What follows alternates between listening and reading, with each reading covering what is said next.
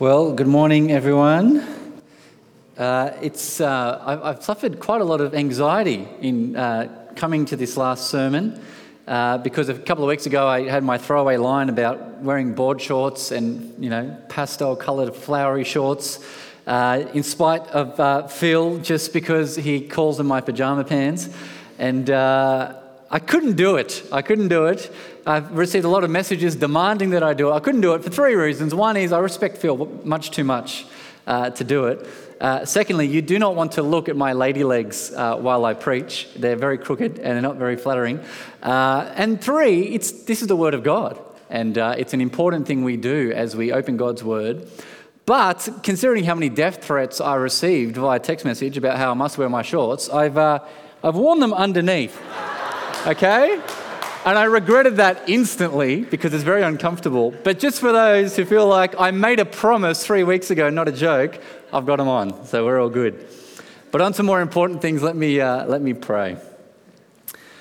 Well, Heavenly Father, we do thank you for the great privilege it is to have your word. We thank you that you are the God who speaks and that you've spoken to us and revealed yourself to us so that we might know you and how to live for you. And we pray this morning that indeed we might hear you clearly to the praise of your glory. In Jesus' name, amen.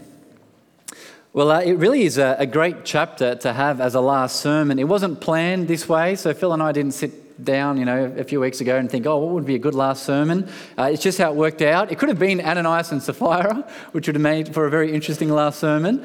But this is such a great last sermon because of two incredible things. For one, this is what it's all about in the end, isn't it?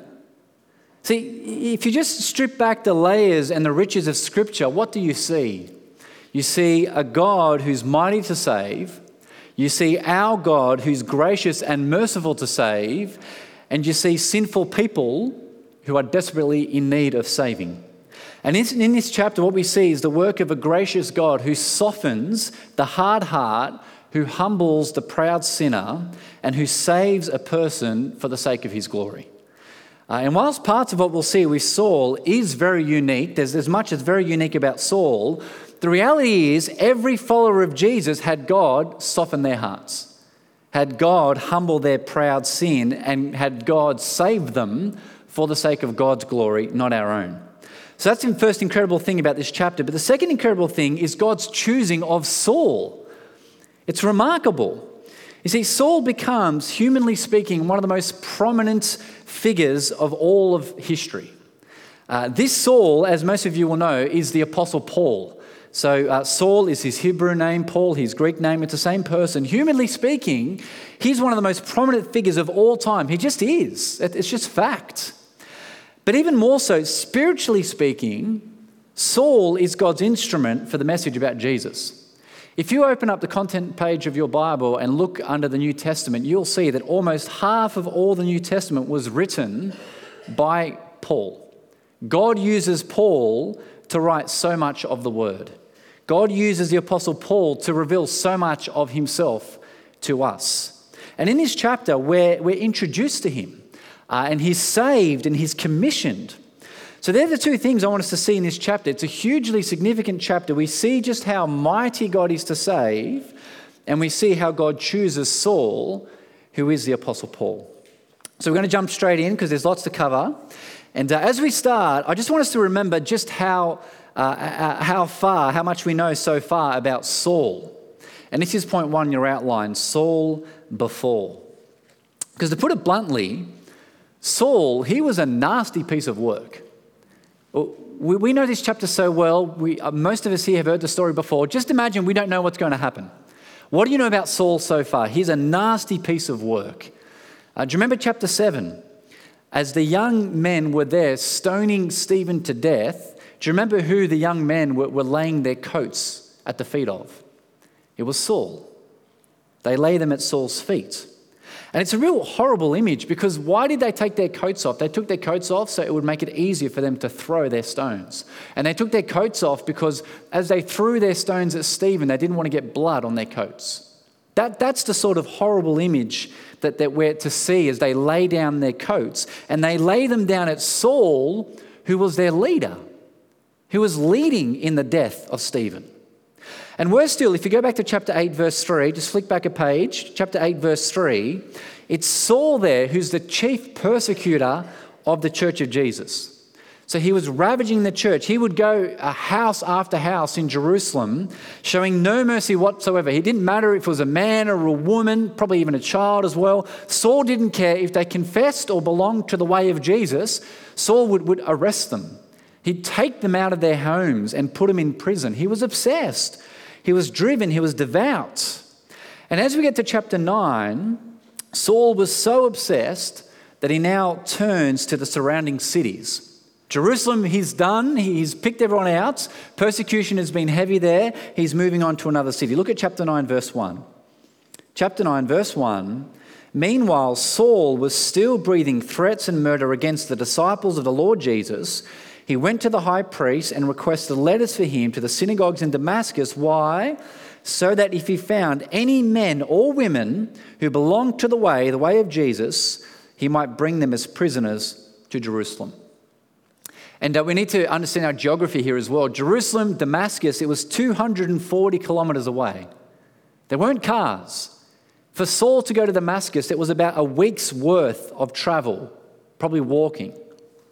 But that's how driven Saul was. He was so devout in his killing of the cause of the way of Jesus and the cause of Jesus that he went all the way to Damascus.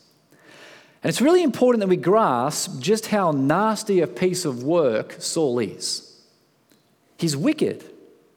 Don't miss that as you read this at this point. Don't think of the Apostle Paul and all that he does. This is Saul. He's a nasty piece of work. He hated Jesus. He hated Jesus' followers literally to their deaths. He hated them. And that's what makes what happens next just so incredible. So look from verse 3. Verse 3. As he, Saul, traveled and was nearing Damascus, a light from heaven suddenly flashed around him. Falling to the ground, he heard a voice saying to him, Saul, Saul, why are you persecuting me? Who are you, Lord? He said. I am Jesus, the one you are persecuting. And just as a quick aside, it's a great comfort to see here just how Jesus unites with his suffering people. And do you notice that? Saul here, he's on his way to arrest the followers of Jesus, and yet Jesus says, why are you persecuting me? Because to persecute Jesus' people is to persecute Jesus. He's united with them. But the first thing we've got to realize here is that this event was real. It's physical. It's supernatural. It's not some dream that Saul had. It's not some vision he sees and he falls into a trance. No, a light literally flashed around Saul. And he heard clearly a voice. It was a real event. The whole thing was so real and so tangible that Saul physically fell to the ground. That's how overcome he was by the physical event. And what an appropriate position for Saul to be brought to. Just imagine it. He's there. He's low. He's humbled. He's on the ground as Jesus is speaking to him. And I really want us to slow down at this point and put ourselves in the shoes of Saul. See, just imagine how Saul would have felt, given all that he's done, given what his life was about at that point. Just imagine how he would have felt as he heard the words that came, Who are you, Lord? I'm Jesus. I'm Jesus, the one you're persecuting. I remember when I was in early high school, my mum and my sister and I had just come back from lunch at Rockdale Plaza. I think the plaza was pretty new at that point. And as I got home, I had that deep sinking feeling. I was in early high school. I had that deep sinking feeling when I remembered that I'd left my retainer, my plate for my teeth, on my lunch tray back at Rockdale Plaza. And I hadn't had this retainer for long. We were by no means a wealthy family. I think the retainer cost my parents about $400. That's a lot of money for us. It was a huge amount of money for us, a big cost. And when I was at home, I stood there recalling, hold on, I wrapped up my plate and I wrapped it up in a napkin and I put it on my lunch tray. And then after lunch, I went to the bin and emptied my whole lunch tray into the bin. And as I recalled that, my gut just sunk. And there was all sorts of not so choice words that came out of my mouth. My mum and my sister just looked at me as I was basically swearing my head off. I wasn't a Christian yet, but I was saying all sorts of not helpful words. And I couldn't understand why. Do you remember that? Where's my mum? Do you remember that or not? Maybe, not quite. No, good. I was literally there just swearing my head off and horrified at what I'd done because I knew what it would cost my family. I knew how expensive this thing was. I knew how much trouble I'd get in when my dad got home. Somewhat disgustingly, we drove back to Rockdale Plaza. I went digging in the centre bin in the food court to find it, and somehow I found it, which was pretty amazing. I cleaned it twice a day, every day for a week before I dared stick it back in my mouth. It was pretty gross. But you know that sinking feeling you get? Like you feel it in your guts that just, I made a mistake. So something dawns on you and you realize I've got it wrong. Just imagine Saul. Just imagine it. The words. He's there, he's on the ground. I am Jesus, the one you're persecuting. Who are you, Lord? I am Jesus, the one you hate so much. I'm the Lord and King of Stephen, who you stoned to death. So you imagine Saul, you cannot get a greater sinking feeling than that. Than realizing that Jesus is King and he is Lord and he does reign and he is Master and you've been rebelling against him. You see, it's a sad reality that millions on the day of Jesus' return will have that sinking feeling. On that day, they will realize, I got it wrong.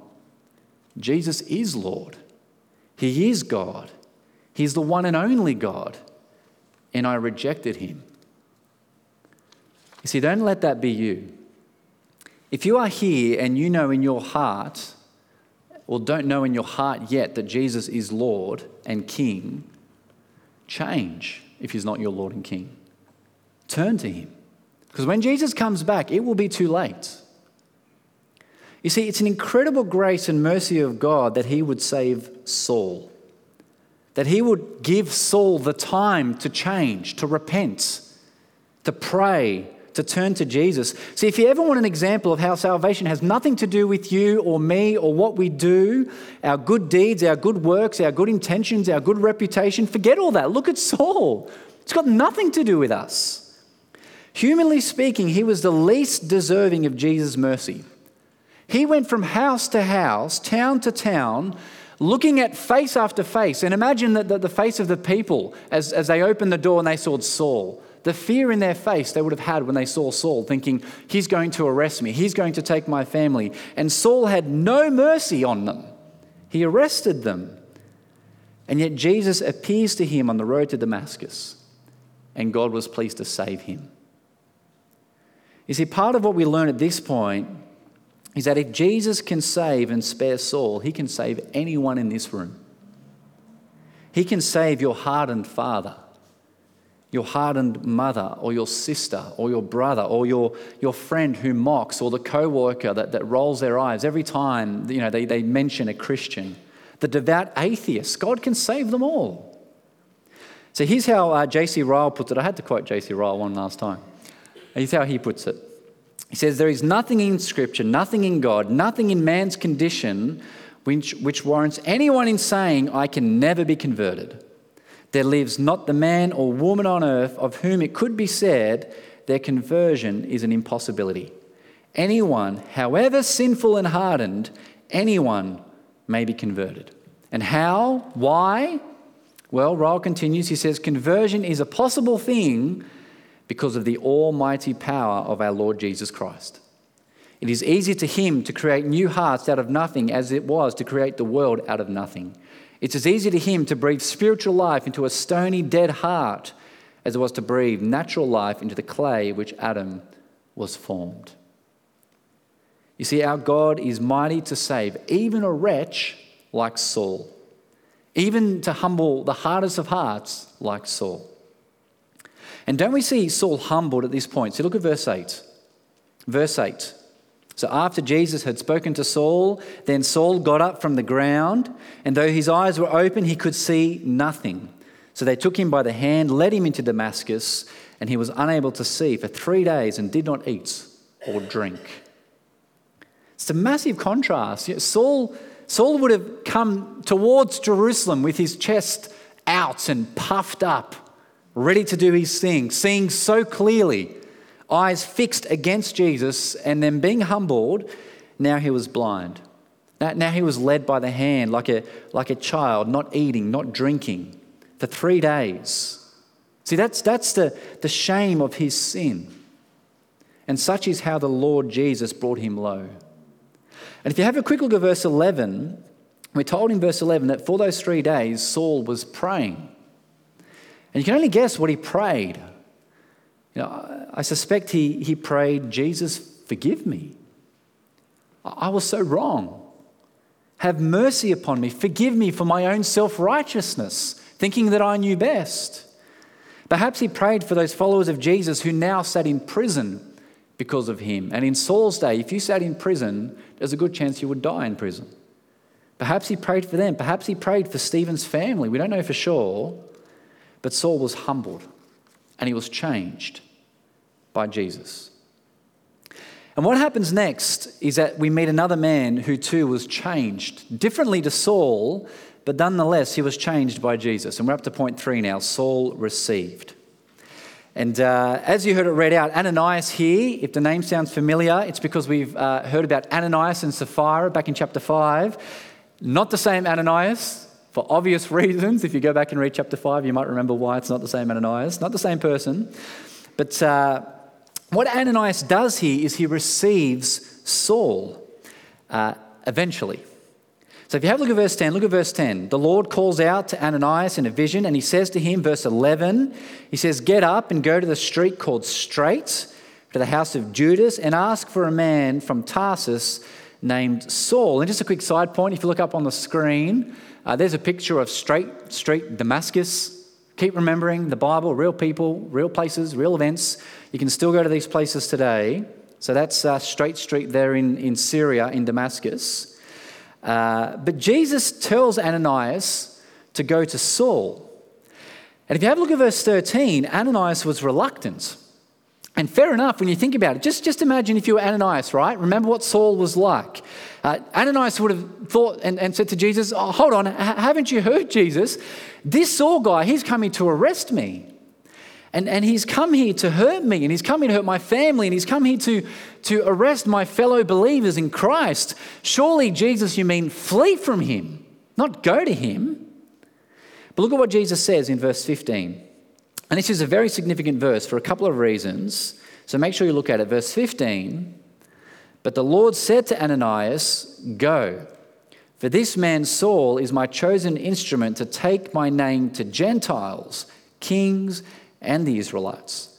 I will show him how much he must suffer for my name. And at this point, this is the commissioning and the appointing of Saul the apostle. And Luke's recorded this for us. God's caused this to be written for us. This is recorded with all the detail that's given to us so that we might know that Jesus has chosen this man, Saul, to be an apostle, to be Paul the apostle. And yes, an apostle to Israel, but especially to the Gentiles, to the non-Jews. And if you read on in the rest of Acts and the rest of the New Testament with all the letters that Paul wrote, what is crystal clear is that Jesus sent the apostle Paul to the Gentiles so that the nations might hear about Jesus. And if we know anything about Paul as he goes to share the message of Jesus to the Roman Empire of that day, we know that he suffers greatly for that. He suffers for the name of Jesus. And we really must praise God that he did. And praise God that God sustained Saul, sustained Paul, and that Jesus sent him. Because if he didn't, none of us would be here. Almost all of us here are Gentiles by birth. And the reason we're here is because God chose Saul, because Jesus revealed himself to him. We really should praise God for that. But the other reason why this verse is significant is because Jesus puts Ananias straight. And you can almost imagine Jesus saying to Ananias, I'm the Son of God. Yes, I know who Saul is. I know that he's come here to arrest you, but don't worry. I've got this. I've humbled him. I've changed him. So get on with it. Go to him. And again, it's significant that Ananias does indeed go, because look at what happens next in verse 17 and 18. Ananias goes to Saul, and then Saul hears from Ananias, and he regains his sight, and then he's filled by the Holy Spirit, and then he's baptized, and I assume Ananias was the one to baptize Saul. We're not told, but I assume it's Ananias. And in that point there, through that whole series of events, Saul becomes a follower of Jesus. And what I particularly love is what Ananias says when he first gets to Saul. See, look at what Ananias calls Saul when he first gets to him in verse 17. Look what he says. He calls him Brother Saul. And that's just incredible, isn't it? Just imagine the emotional reception. See, I can imagine Saul at that point. He's just spent 3 days praying, thinking, reflecting on all the evil he's done, on how much he deserves to be smited by God for how he's behaved. And then Ananias comes in and he says, Brother Saul. I can imagine Saul just bawling his eyes out. I can imagine Saul saying, I came here to hurt you. I came here to arrest you, Ananias, to take your family, to take your fellow brothers and sisters in Christ, and you call me brother? It's incredible, isn't it? But that's the gospel. That's what Jesus does to people. That's what Jesus should do to all of us. You see, sometimes I wonder if we can be a bit too much like the reluctant Ananias. You know how sometimes Christians say of other people, they know a really nice person, they go, oh, they'd make a great Christian. They're really lovely. Wouldn't they make a great Christian? Maybe I should make more of an effort to have them over for dinner and invite them to church. And that's good, invite them to church, have them over. But do you know how sometimes we can say that as Christians? But if God can save a wretch like Saul, he can save anyone. And the Christian is to receive any who call upon the name of Jesus. I wonder if our churches in Sydney need to be filled much more with forgiven criminals than they currently are. Our churches should be filled much more with recovering addicts, with people who aren't, seemingly well-to-do. Because that's the gospel, isn't it? To the wretched Saul, Ananias calls Brother Saul. Ananias calls him brother. That's the gospel. You see, Saul was humbled, but Ananias was changed. And Ananias at that point, he saw the extent of the mercy and grace of God, that it knows no bounds, that God's pleased to save even those like Saul. But very briefly on to point 4, and then I'll wrap things up after that. But point 4 is Saul transformed. And we can't look at this with much detail, verses 20 to 31, but it's worth just noting how much Saul is transformed. He goes from being the persecutor of Jesus to the preacher of Jesus. So verse 19, look at verse 19. Immediately, Saul began proclaiming Jesus in the Jewish synagogues. And verse 22, he confounded the Jews. And there you really see God's sovereign choice in Saul, because who better to confound the Jews than such a well-trained Jew than Saul? You see, Saul had studied so well. He was a mentee under the great Rabbi Gamaliel. He knew his Old Testament so well. And it would have been an amazing experience for Saul as the Old Testament came alive when he became a Christian. When he realized just how much of the Old Testament, all of it pointed to Jesus. Which is why, if you have a look at verse 22, he was so good at proving that Jesus is that Old Testament Messiah, that he's the Christ. But Saul, the persecutor, also becomes the persecuted. And there's this real lovely irony here. Look at verse 29. Because in verse 29, Saul was conversing and debating with the Hellenistic Jews in Jerusalem. So they were basically the Greek Jews, the God-fearers. And as he was, what did they want to do? They wanted to kill him. And if you remember, who's the last person in Acts to debate and converse with the Hellenistic Jews in Jerusalem? It was Stephen. And what did they do to Stephen? They killed him. And who was the one authorizing his killing? It was Saul. So there's this lovely irony here that now Saul is debating with the Hellenistic Jews about Jesus in Jerusalem, even though he was the one that killed Stephen for it. It's a sad irony, but a lovely one. But that's all to say that Saul, in being humbled before Jesus and turning to Jesus, was radically transformed, which is what should happen to every believer of Jesus. But let me wrap things up. What do we learn? And some final words mixed in. You see, I wonder if the grace and mercy of God we see in this chapter can make us feel just a little bit uncomfortable. What do I mean by that? You see, Saul, he was such a nasty piece of work. We're too familiar with this chapter that we just forget how evil Saul was. Just to make it real for us, imagine Saul came to our church in that day. Imagine Saul came here to raid us. Imagine Saul arrested someone from your gospel team. That, they weren't there this week at gospel team because they'd been arrested by Saul. Imagine that Saul had come to your house, but it just happened to be that you weren't there that day and so your family was spared. So imagine people sat in prison from our church because of Saul. How much would you hate on him because of that? And yet God chooses to save Saul. God chooses to have mercy on him and forgive him and reveal Jesus to him. And if we're honest, part of our initial gut reaction to thinking those sorts of things is to think that's not fair. Why would God save Saul? If he did that to us, why would he save Saul? That's the question we'd be asking. Saul doesn't anywhere near deserve to be saved. Our gut reaction is to feel an injustice that God would save a Saul, a wretch like him. And there's two things we need to learn from that sort of reaction. The first is that we ourselves are absolute wretches. See, that's the truth.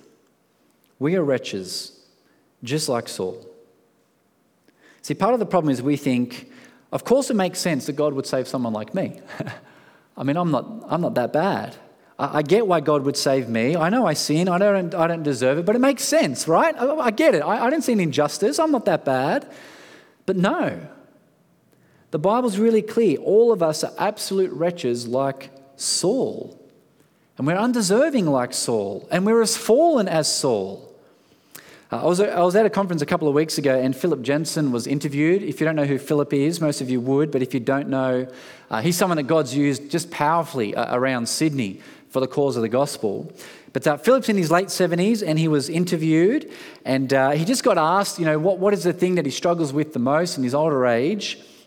And he just said that the older he gets, the more he realizes what a wretched man he is.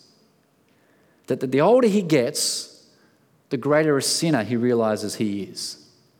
And it wasn't just some kind of well-meaning, well-prepared theological answer that he was giving. You could tell he meant it. You could tell the emotion he had as he reflected on himself and his sin. The older he grew, the more he grew in his knowledge of God, the darker his sin became. And whilst that scares me a little because I already know my sin so well and I'm nowhere near 70 yet, what Philip said is true. The more I grow as a Christian, the more I realise just what a wretch I am. And I know these are not the prettiest of final words, but brothers and sisters, do not forget your sin. Do not forget it. Do not forget that we, just like Saul, are that undeserving of the grace and mercy of God. Before the Lord Jesus brought us to himself, all of us were just like Saul.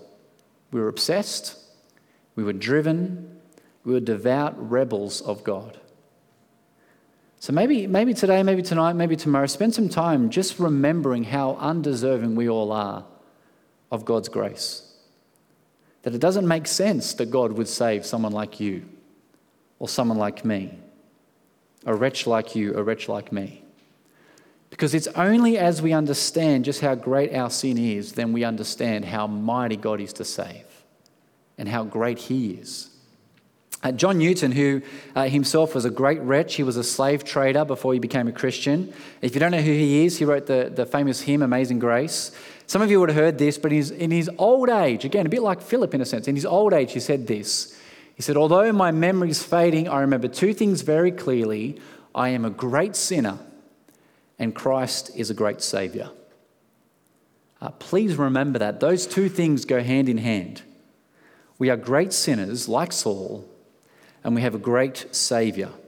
Anyone, even you, even me, can be saved. And as we realise this, there are two incredible things that happen. One is we become like Ananias. We welcome and we receive all sorts of wretched sinners just like us, and we don't unfairly judge one another because we know together we're all saved, sinners before God. And so we help one another in our struggle with sin. We help and pray for each other, and we speak the word of God to one another. You see, this thing here that we've got, this thing here, the church of God, it's so wonderful. So we help each other because we know we're all the same. We know we all struggle. We call each other brothers and sisters. But the second incredible thing is that if we realize this truth, then we're transformed. You see, the Apostle Paul was so effective in the purposes of God because he never forgot what a great sinner he was and how mighty a great Saviour Jesus is. And that changed him, that transformed him, and that transforms us. You see, Jesus softened your hard heart, he humbled your proud sin, and he saved you. And that's a miracle that he did that for you, for me. What a mighty work of God. So let that truth occupy your mind every minute, every hour, every day for the rest of your life, and never forget it. Never leave it. And God will continue to transform you. Well, let me pray. Well, Heavenly Father, we thank you so much for what we read in Acts chapter 9. We learn so many things that you're pleased to save wretches like Saul and wretches like us who are so undeserving. Father, we thank you for how mighty you are to save. Help us never to forget that. But we also thank you that we see in this chapter just your great salvation plan, that you appoint and commission the Apostle Paul so that we might indeed hear about Jesus. And we thank you that you're always at work to grow your church to the praise of your glory. And in this we give you praise in Jesus' name. Amen.